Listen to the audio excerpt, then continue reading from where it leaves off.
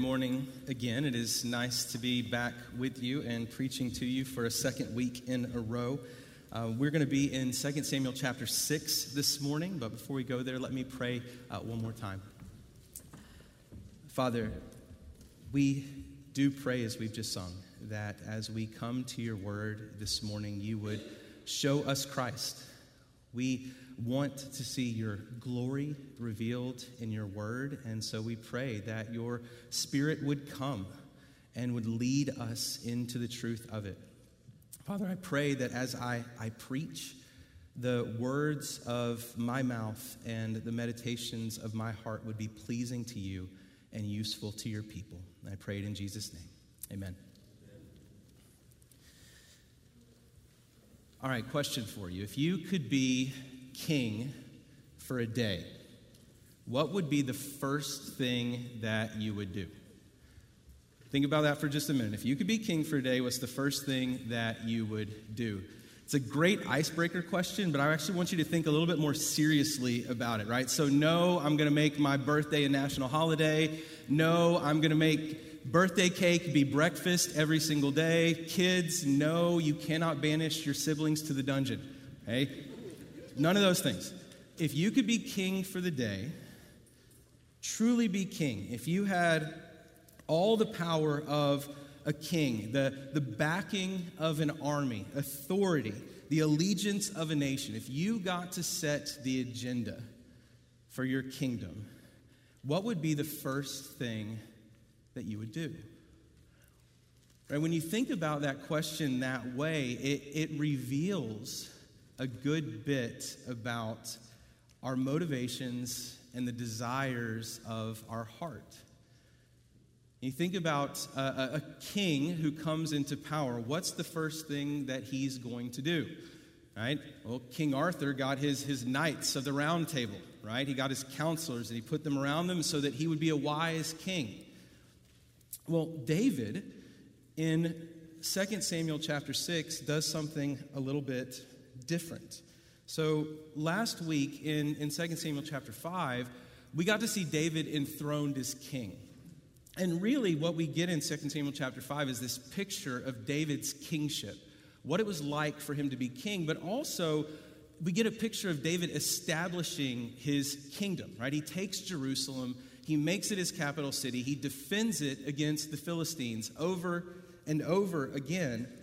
And in chapter 6, the author of 2 Samuel really gives us a glimpse into, it's not really David's first day as king, but it's his first official act as king after establishing his kingdom. And what David does is interesting. David brings, or at least tries to bring, the Ark of God into Jerusalem. He wanted the Ark in his capital. And we're gonna unpack that in just a moment. But for now, let's go ahead and turn to 2 Samuel chapter 6 and read this passage together. Chapter 6, verse 1. David again gathered all the chosen men of Israel, 30,000.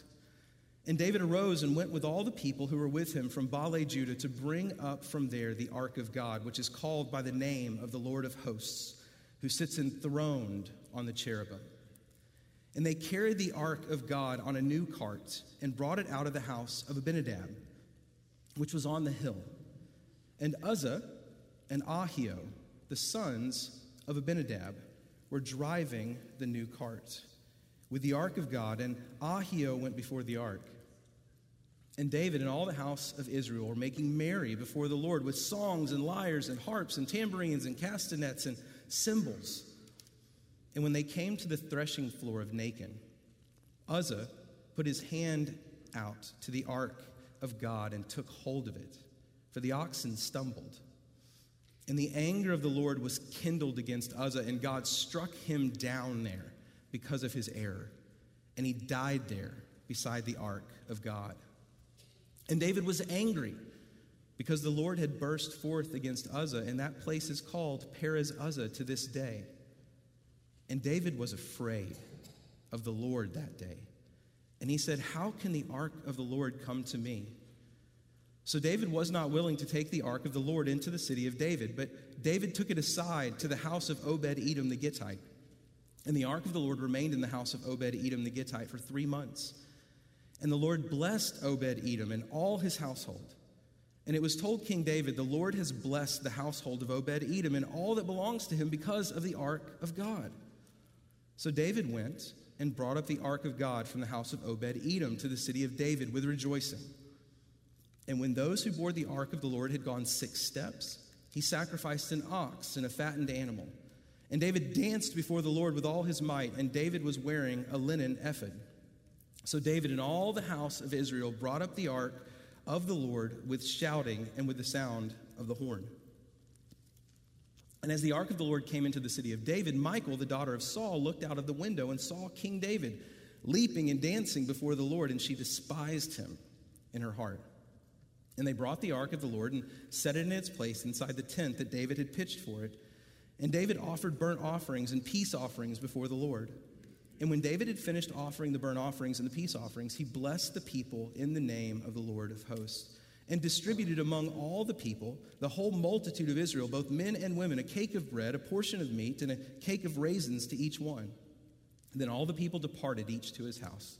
And David returned to bless his household. But Michal, the daughter of Saul, came out to meet David and said, "How the king has honored himself today, uncovering himself today before the eyes of his servants, female servants, as one of the vulgar fellows shamelessly uncovers himself."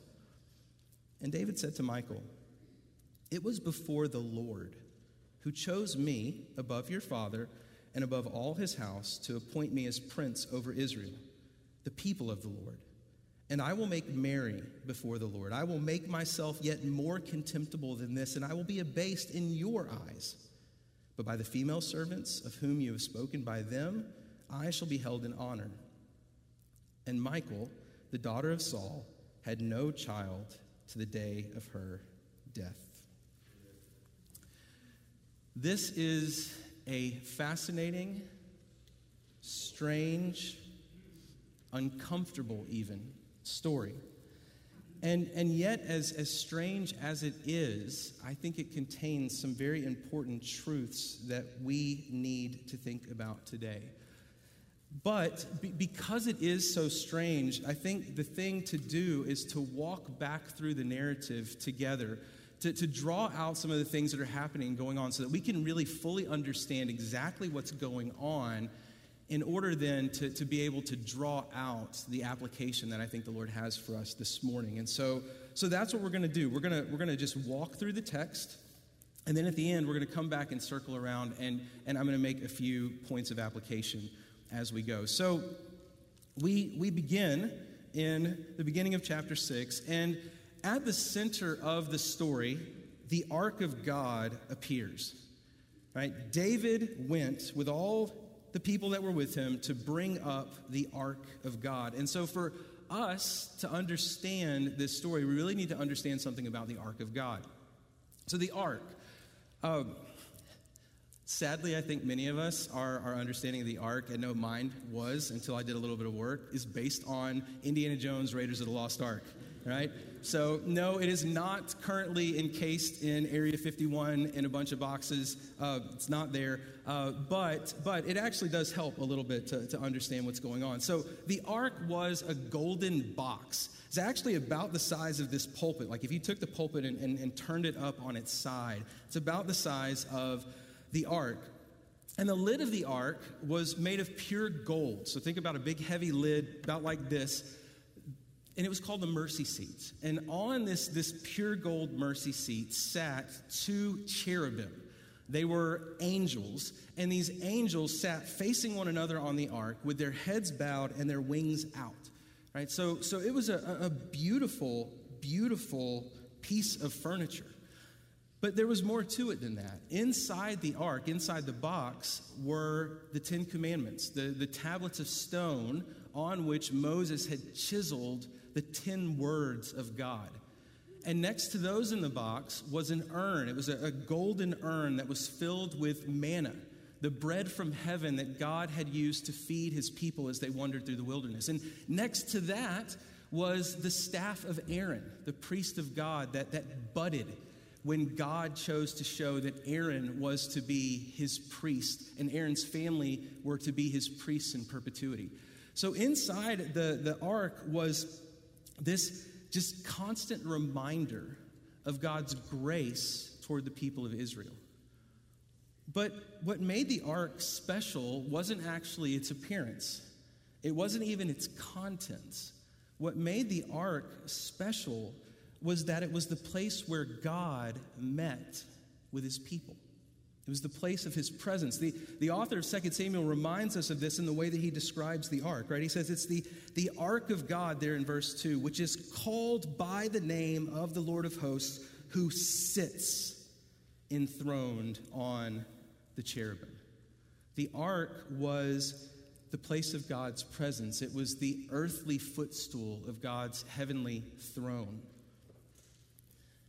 David knew that for him to be successful, the Lord had to be with him. Right? We look, if you remember last week, if you were here, in 2 Samuel chapter 5, verse 10, we read, "And David became greater and greater, for the Lord, the God of hosts, was with him." And then down in verse 12, it says, David knew, he understood this, that the Lord had established him as king over Israel, and that he had exalted his kingdom for the sake of his people, Israel. David knew that the Lord was with him. And David desired to have the Lord with him in an even more profound way in Jerusalem. He wanted to bring the ark so that he could dwell in the presence of the Lord. Right, so when we read ark here in this chapter, the thing that should come to mind, because it was the thing that came to mind for the Israelite reading this book, is God's presence. When we think of the ark, we're to think of God's presence with his people. David wanted God's presence in Jerusalem. And so what does David do? David musters 30,000 men to go and to pick up the ark. Motorcades are something that I never experienced until I moved to Atlanta. Over the last however many years, we used to live over by Dobbins, and so anytime the president came in, they shut down all of our roads. We got to see the motorcade with all the cars and, police in front, police behind, police blocking everything. And when the motorcade came, you knew someone important was coming through town. Well, yesterday I went to pick up my parents from the airport, and when we were driving, we saw a limousine that was, bookended front and back by police cars. But that was it. And so, my kids are impressed by what's going on, and I think it was my mom who said it's probably not someone very important, because if it was, there'd be more police, right? And here, with 30,000 men, we get to feel the weight of the presence of God, right? This is the biggest motorcade in the history of the world, I think. Right? 30,000 men to come to a place that was 10 miles from Jerusalem and to grab a box that's about this big and to bring it back. 30,000 men. The fact that David gathered this massive army makes it clear that David understood the value of the ark, and it also makes it clear that David was determined to get it to Jerusalem. He was not going to let anything get in his way. And so he and his men, they head to Baale Judah. They pick up the ark. Everything seems fine, and they get underway. Right? We're told that they carried the ark on a new cart, verse 3, and brought it out of the house of Abinadab. And it was a time of celebrating and rejoicing. Verse 5 tells us they were making merry before the Lord with songs and lyres and harps and tambourines and castanets and cymbals. And lots and lots of musical instruments to celebrate the coming of the Lord to Jerusalem. It was a parade, right? Like something akin to the Macy's Thanksgiving Day parade. People celebrating, dancing in the streets as the ark, side by side with all these soldiers and priests marches towards Jerusalem. We read of this picture and we can't help but think things are going to go well. And yet they don't, right? The author actually gave us a hint that they wouldn't there in verse 3 when he said they carried the ark of God on a new cart and brought it out of the house of Abinadab, which is on the hill. And Uzzah and Ahio, the sons of Abinadab, were driving the new cart with the ark of God, and Ahio went before the ark.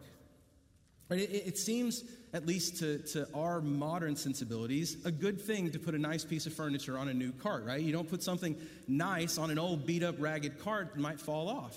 And so they put it on a new cart. But here's the thing, the ark wasn't supposed to ever be put on a cart.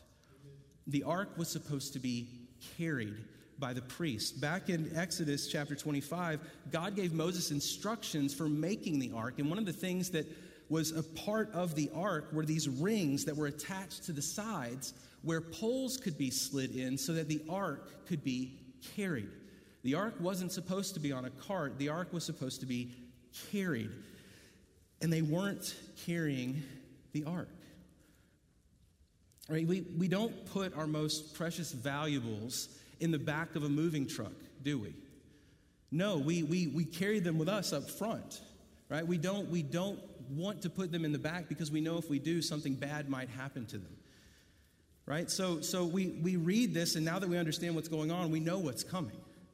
Right? They put this really valuable thing on the back of the moving truck. And they head back to Jerusalem. It's a party, and then all of a sudden, it's not a party anymore. The ark comes to a place called the threshing floor of Nacon. And as it rolls across, the ark totters, the cart shakes, the oxen stumble, and Uzzah, who's walking behind the ark, sees it, and whether it was a gut reaction, we don't know, but he just grabbed hold of the ark. And in that moment, everything changed. Verse 7 there tells us that the anger of the Lord was kindled against Uzzah. And God struck him down there because of his error, and he died there beside the ark of God. Right, God didn't just rain on David's parade, he dropped a bomb into the middle of it. And Uzzah lay there dead in front of David and everyone. The music turned to silence. And in verse 8, we're told that David's initial reaction to this was anger. David looked at Uzzah and thought in his heart, Lord, how could you do this? All we were trying to do was to bring the ark into Jerusalem. But David quickly came to his senses, and we're told in the very next verse that David was now afraid of the Lord that day. And he said, how can the ark of the Lord come to me? In that moment, as Uzzah lay there, David's anger turned to fear because David was reminded of the truth that God is holy. And this really brings us to what I think is the heart of the passage. God is holy. Though he condescends to dwell among us, he is not like us. He's perfect, he's sinless, he's pure, and we aren't. And that means that we don't get to come into God's presence on our terms. If we're to be in his presence at all, we have to come on his terms. As I mentioned a moment ago, the Lord had given very, very clear instructions on how to carry the ark. So just flip back a few pages to Numbers chapter 4 in your Bibles. Numbers chapter 4. And keep a finger in 2 Samuel chapter 5. As I read these verses, listen for a couple of words. Holy and die. Verse 15, and when Aaron and his sons have finished covering the sanctuary and all the furnishings of the sanctuary, this included the ark, and the camp sets out after that, the sons of Kohath shall come to carry these, but they must not touch the holy things lest they die. These are the things of the tent of meeting that the sons of Kohath are to carry. And Eleazar, the son of Aaron, the priest, shall have charge over the oil for the light, the fragrance, incense, the regular grain offerings, and the anointing oil, with the oversight of the whole tabernacle and all that is in it, of the sanctuary and its vessels. The Lord spoke to Moses and Aaron, saying, Let not the tribe of the clans of the Kohathites be destroyed from among the Levites, but deal thus with them, that they may live and not die when they come near to the most holy things. Aaron and his sons shall go in and appoint them each to his task and to his burden, but they shall not go in and look on the holy things even for a moment, lest they die. Those were the instructions for carrying the ark. If you touch it, you die. If you look upon it, you die. What was God communicating? He was communicating the fact that he is holy. Right? The ark was the symbol of God's holy presence. And so as David stood there looking at Uzzah's lifeless body laying next to the ark, the fact that God is holy must have hit home to him in an incredibly profound way. Right? David desired the presence of the Lord, but now all of a sudden he feared it. Again, look at the question he asked there in verse 9. How can the ark of the Lord come to me?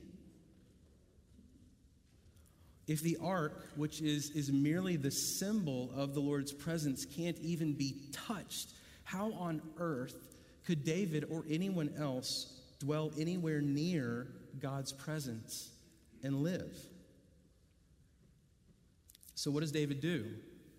He stops the parade. He sends everyone home, and he sends the ark away into the house of a man named Obed-Edom, who we trust was quite afraid himself as he took the ark into his own house. Likely he was a priest, and so he at least was someone who had been given God's permission to be near the ark. So David sends him away, and we just got to stop here and acknowledge, like, this is a shocking story. If you're here this morning and you're not a Christian, this is one of those Bible stories that just jars you a little bit, isn't it? What on earth, how on earth could God do what he just did? Well, I think the answer to the question, why did God do this? Why is it here in the Bible?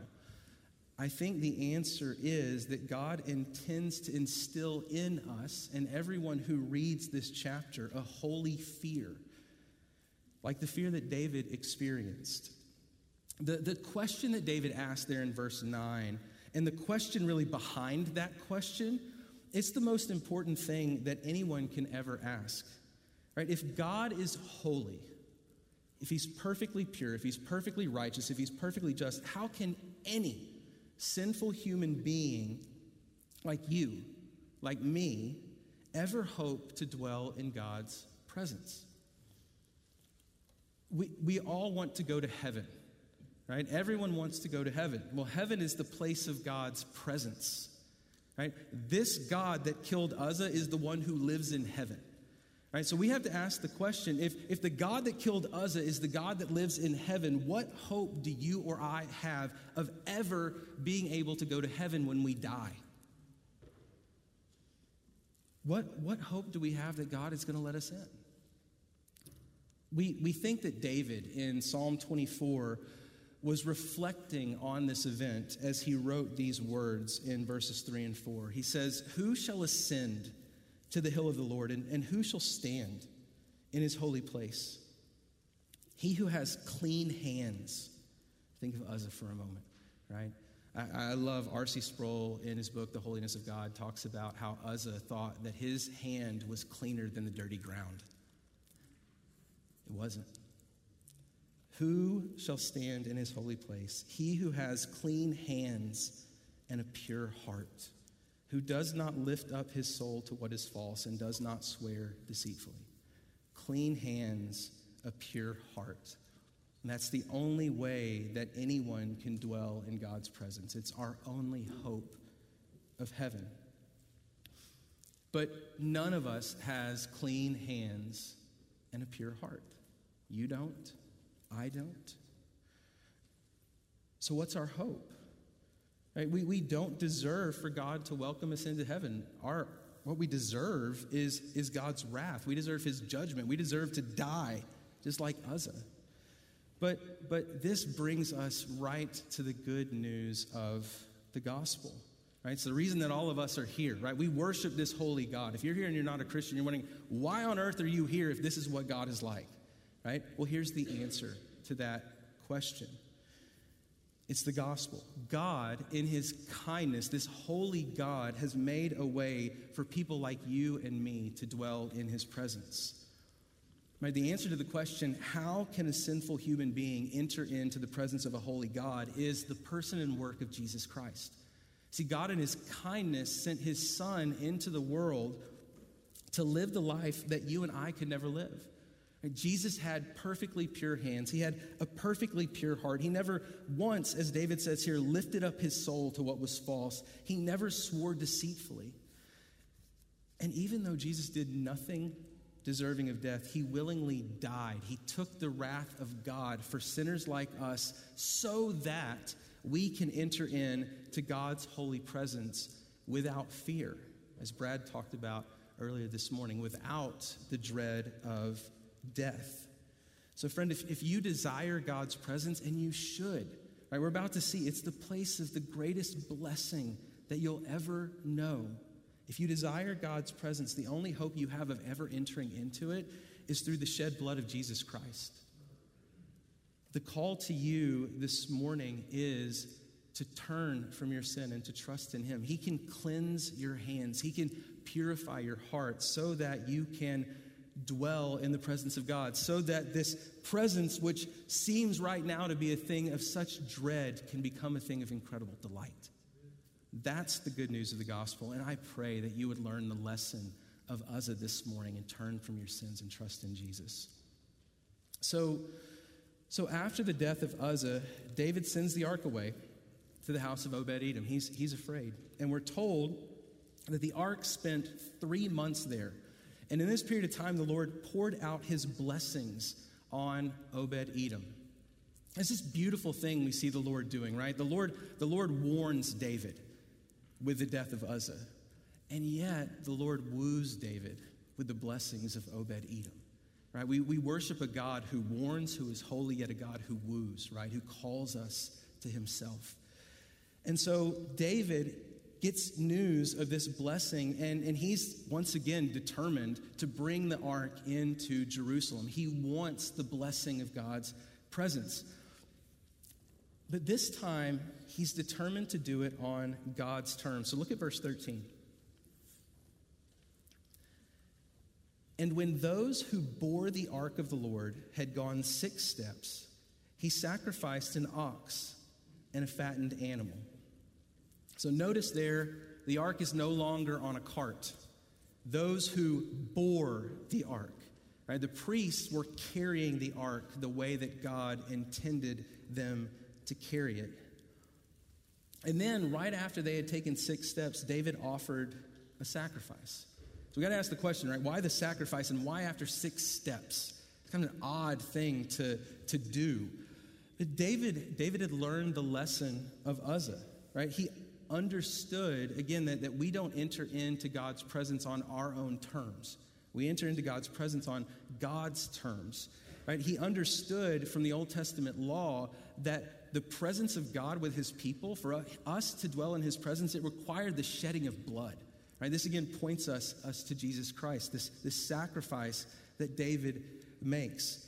A death has to occur for us to enter into God's presence and not die ourselves. So David offers a sacrifice. He acknowledges his sinfulness, and he seeks to atone for it with the death of an animal. But why 6 steps? And this just seems odd. They took 6 steps. The author is very clear, 6 steps, and then they sacrificed the animal. Well, 7 in Israel, we read it even in the passage from Revelation this morning. 7 is this number of completion in the Israelites' mind. And in their minds, the 7th step would have been the step of completion, if you will. And David was making it clear that this journey would never be complete until blood was shed, sins were atoned for, and then and only then could the ark of God come into the presence of his people. Only then could God's people enter into God's presence. And so David sacrificed on the seventh step. And with the offering made, the ark was taken forward, and the celebration began again, right? The parade that had ended so abruptly 3 months earlier begins once again, and David is in the lead. In verse 14, we're told that David danced before the Lord with all his might, and he was wearing a linen ephod.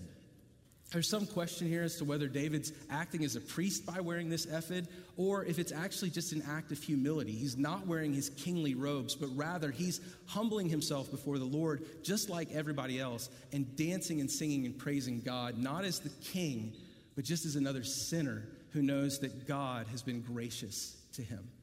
So David is dancing, and he's dancing as hard as he possibly can, and the ark comes into Jerusalem, and as it does, David's wife, Michal, comes to the window of the palace, and she looks out. She hears all the noise. She wonders what's going on, and when she looks out, what does she see? She sees David. She sees him dancing before the Lord. And what are we told she does? She despised him in her heart. That's what it says there in verse 16. She despised him in her heart. You know, it's something to ponder as you think about Michal. We'll get to the rest of her story in a moment.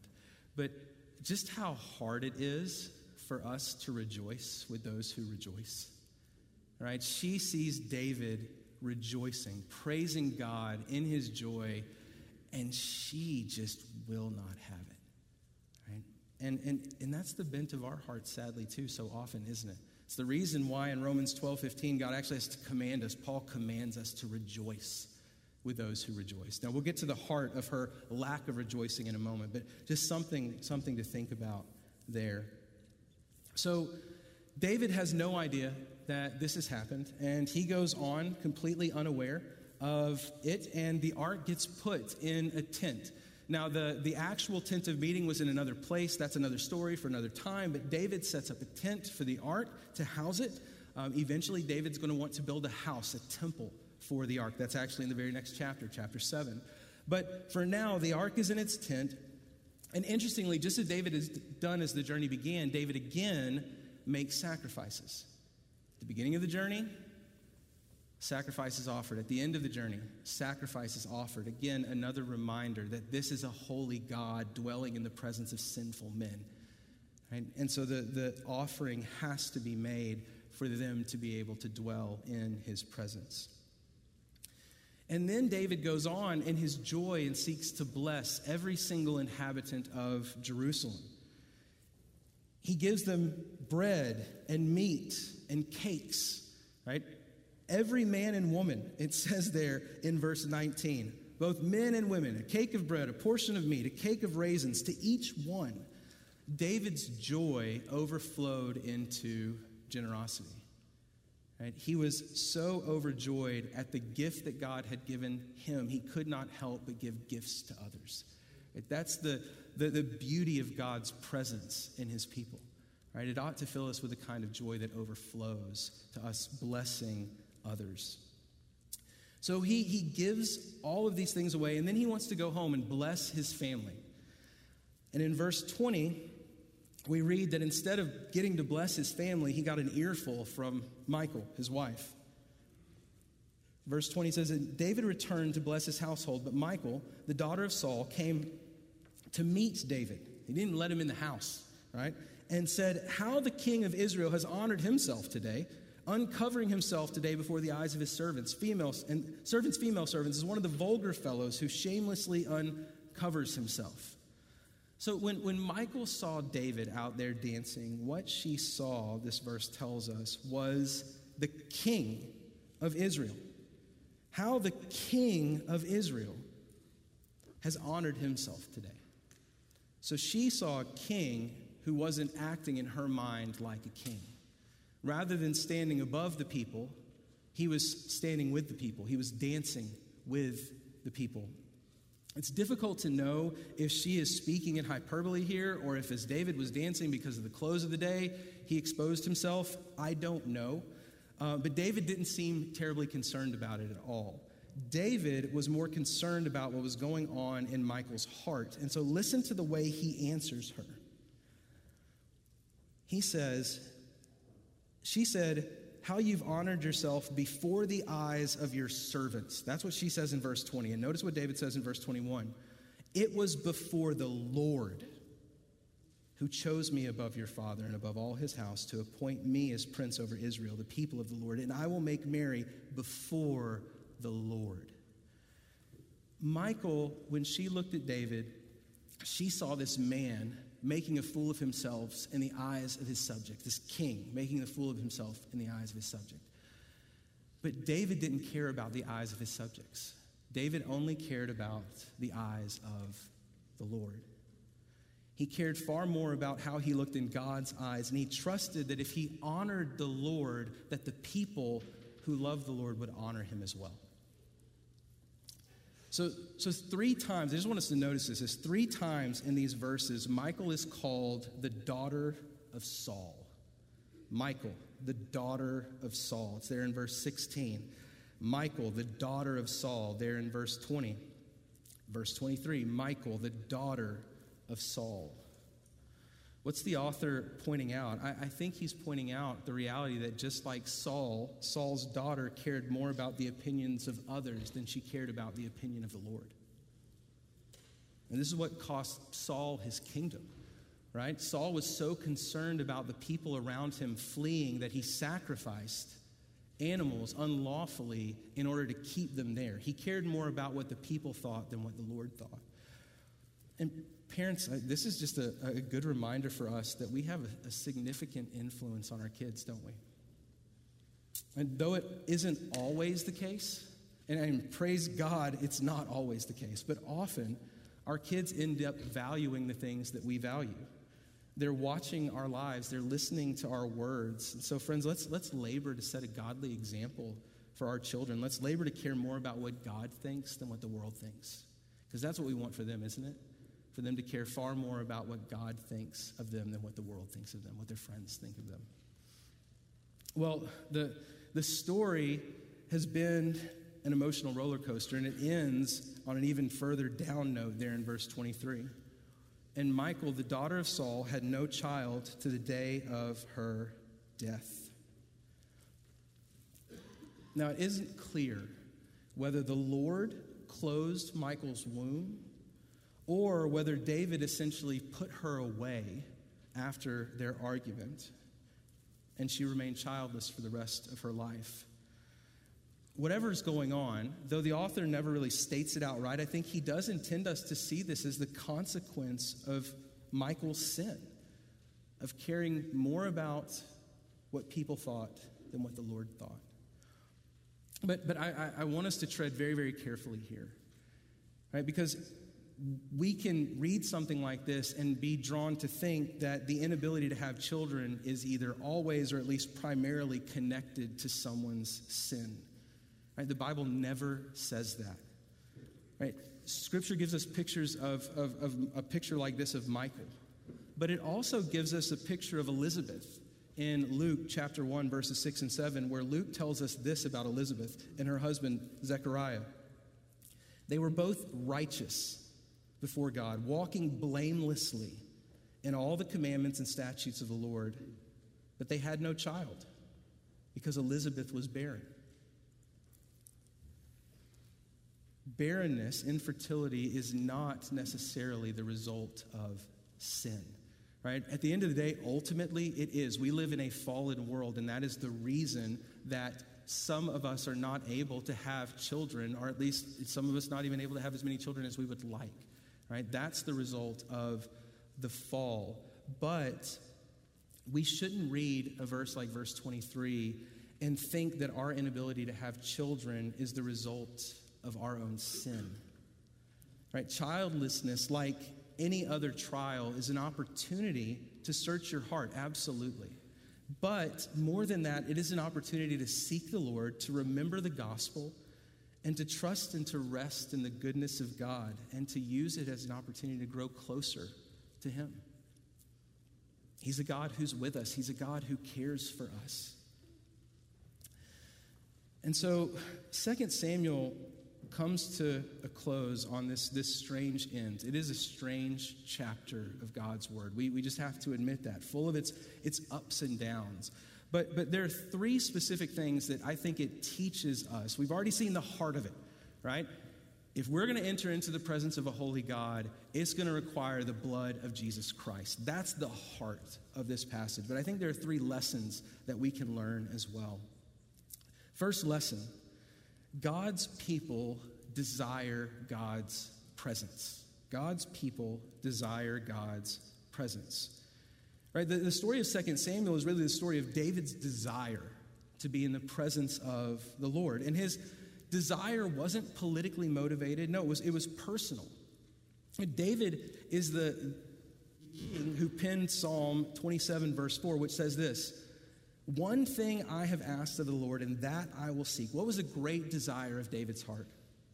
"That I may dwell in the house of the Lord all the days of my life, to gaze upon the beauty of the Lord and to inquire in his temple." Right? And even after David sinned so greatly against the Lord, just a few chapters later with Bathsheba and the death of Uriah, David wasn't concerned about losing his kingdom. David was concerned about losing the presence of the Lord. He prays in Psalm 51, verse 11, "O Lord, cast me not away from your presence, and take not your Holy Spirit from me." Right? David's great desire, his greatest desire, was to dwell in the presence of the Lord all the days of his life. And that ought to be the great desire of every single one of God's people. Right? This side of the cross, we get to know and experience the presence of God in a way that David never did. Right? The Spirit of the Lord was upon David, but the Spirit of the Lord wasn't in David. Right? We have the Spirit of God in us, with us, and the promise that God is never going to leave us or forsake us. We can experience the presence of God all the time. And yet, interestingly, the New Testament says that we can experience his presence to varying degrees. And it's possible to quench the Spirit. It's possible to resist the Spirit. We do that when we sin, when we deliberately ignore or resist the work of the Spirit in our hearts as he works to convict us of sin and to call us to obedience to God's word. And so for us, part of what it means to desire the presence of God is to fight for holiness, to labor to listen to the leading of the Spirit as he convicts us of sin, as he guides us into the truth of God's word, as he calls us to obedience. And the author of Hebrews calls us to strive for the holiness without which no one will see the Lord. Right? We show that we desire the presence of God by pursuing holiness. Another way that we show that we desire the presence of God is by gathering with God's people. The Lord is present by his Spirit in each and every Christian. But the New Testament tells us that Jesus is uniquely present when his people gather together in his name. He says in Matthew 18:20, "Where two or three are gathered in my name, there I am among them." Interesting word, not in them, right? He's in us by his Spirit, but he says he's among them. Jesus is uniquely present when his people gather together in his name. Right, and friends, that's what we do every single Sunday, isn't it? We gather together in his name. It's what we're doing right now. We gather together, and when we do, we catch a glimpse of God's presence, of the presence of Jesus Christ in the lives of one another. We glimpse his holiness as we see the holiness of his people. We glimpse his love as we see the love of his people. We glimpse his grace as we see his people extending grace and forgiveness to one another. Right? If we desire the presence of the Lord, we're going to desire to gather with his people. To steal John Piper's term, desiring to gather with God's people is a significant part of what it means to desire God. If you desire God, you're going to desire to gather with God's people. So are you determined to gather with God's people as often as you can? I'm going to look into the camera for a minute because I know that there are a number of you still out there who can't, for a number of reasons, gather with us right now. And the question I have for you, brothers and sisters, is do you still desire it? Have you noticed? I think we all have. Brad talked about it this morning. We've all noticed the reality that there's just something different about watching a service on TV. It's not the same thing, and it's not the same thing because we're not gathered together. And so, brothers and sisters at home, are you longing to gather? I hope that you are, because we are longing to have you gather with us again. If we desire the presence of the Lord, we're going to desire to gather. We're also going to long for heaven, right? Where's the place of God's presence? If we want God's presence more and more, we're going to long for heaven. We're going to see the things of this world rightly as fleeting and fading, and we're going to desire the permanent presence of God in heaven forever. That's the first lesson. God's people desire God's presence. The second lesson, and shorter, God's people are to fear God. Brad said we don't fear. It's true, we don't fear God's judgment anymore. But the Christian still fears God. The God who struck down Uzzah is the same God that is present in you right now by his Spirit. He's a God to be feared. Right? The fact that we approach him now through the blood of Christ doesn't change the fact that he's, doesn't change the fact that he's holy. It doesn't change the fact that he hates sin. And the gospel reminds us of that, right? It reminds us of his holiness. And that means that, as the author of Hebrews puts it in Hebrews 10, we cannot go on sinning deliberately. We can't toy with sin. No, even as those purified, right, whose hands have been cleansed, whose hearts have been purified by the blood of Christ, we're to strive now by his grace to cleanse our hands and to purify our hearts. That's what James says. As God's people, we no longer live in fear of God's judgments, but yet we're still called to fear the Lord. And if we fear the Lord, we're going to flee from sin. God's people fear God because God is holy. And then third and finally, the last lesson we learn from this passage is this: God's people ought to be the most joyful people on the planet. Right? The good news of the gospel is that the God of the universe, the Lord of hosts, has made it possible for sinners like you and me to dwell in his presence forever. And he dwells in us even now. Right? If the presence of the ark in Jerusalem led David to dance before the Lord with all his might and led the people of God to shout and to sing, friends, how much more joy ought we to have knowing that God is in us, that God is with us, and that one day we will be with God forever. There is no such thing as a joyless Christian. Right? We know that we have the presence of God, and as David puts it so powerfully in Psalm 16:11, in his presence there is fullness of joy. It doesn't mean that life is going to be all unicorns and rainbows. Right? Paul talks about the reality of us needing to rejoice even in the midst of suffering. The world will disdain us for following Christ, the way that Michal despised David in her heart. Trials will come, and yet, as David says, in the presence of the Lord there is fullness of joy forevermore, and that should lead us to be joyful even now. So with that, brothers and sisters, let me pray. Father, we thank you for this text. We thank you for the reminder that you are the holy God who rules over the universe. We thank you for the reminder of the gospel. And Father, we do pray that we would desire your presence above all else. We pray that we would fear you as we ought, as our holy God. And we pray, Lord, that we would be filled with joy, the joy of knowing you, the joy of your presence, the fullness of joy that you give to those who you draw near to. We pray it in Jesus' name. Amen.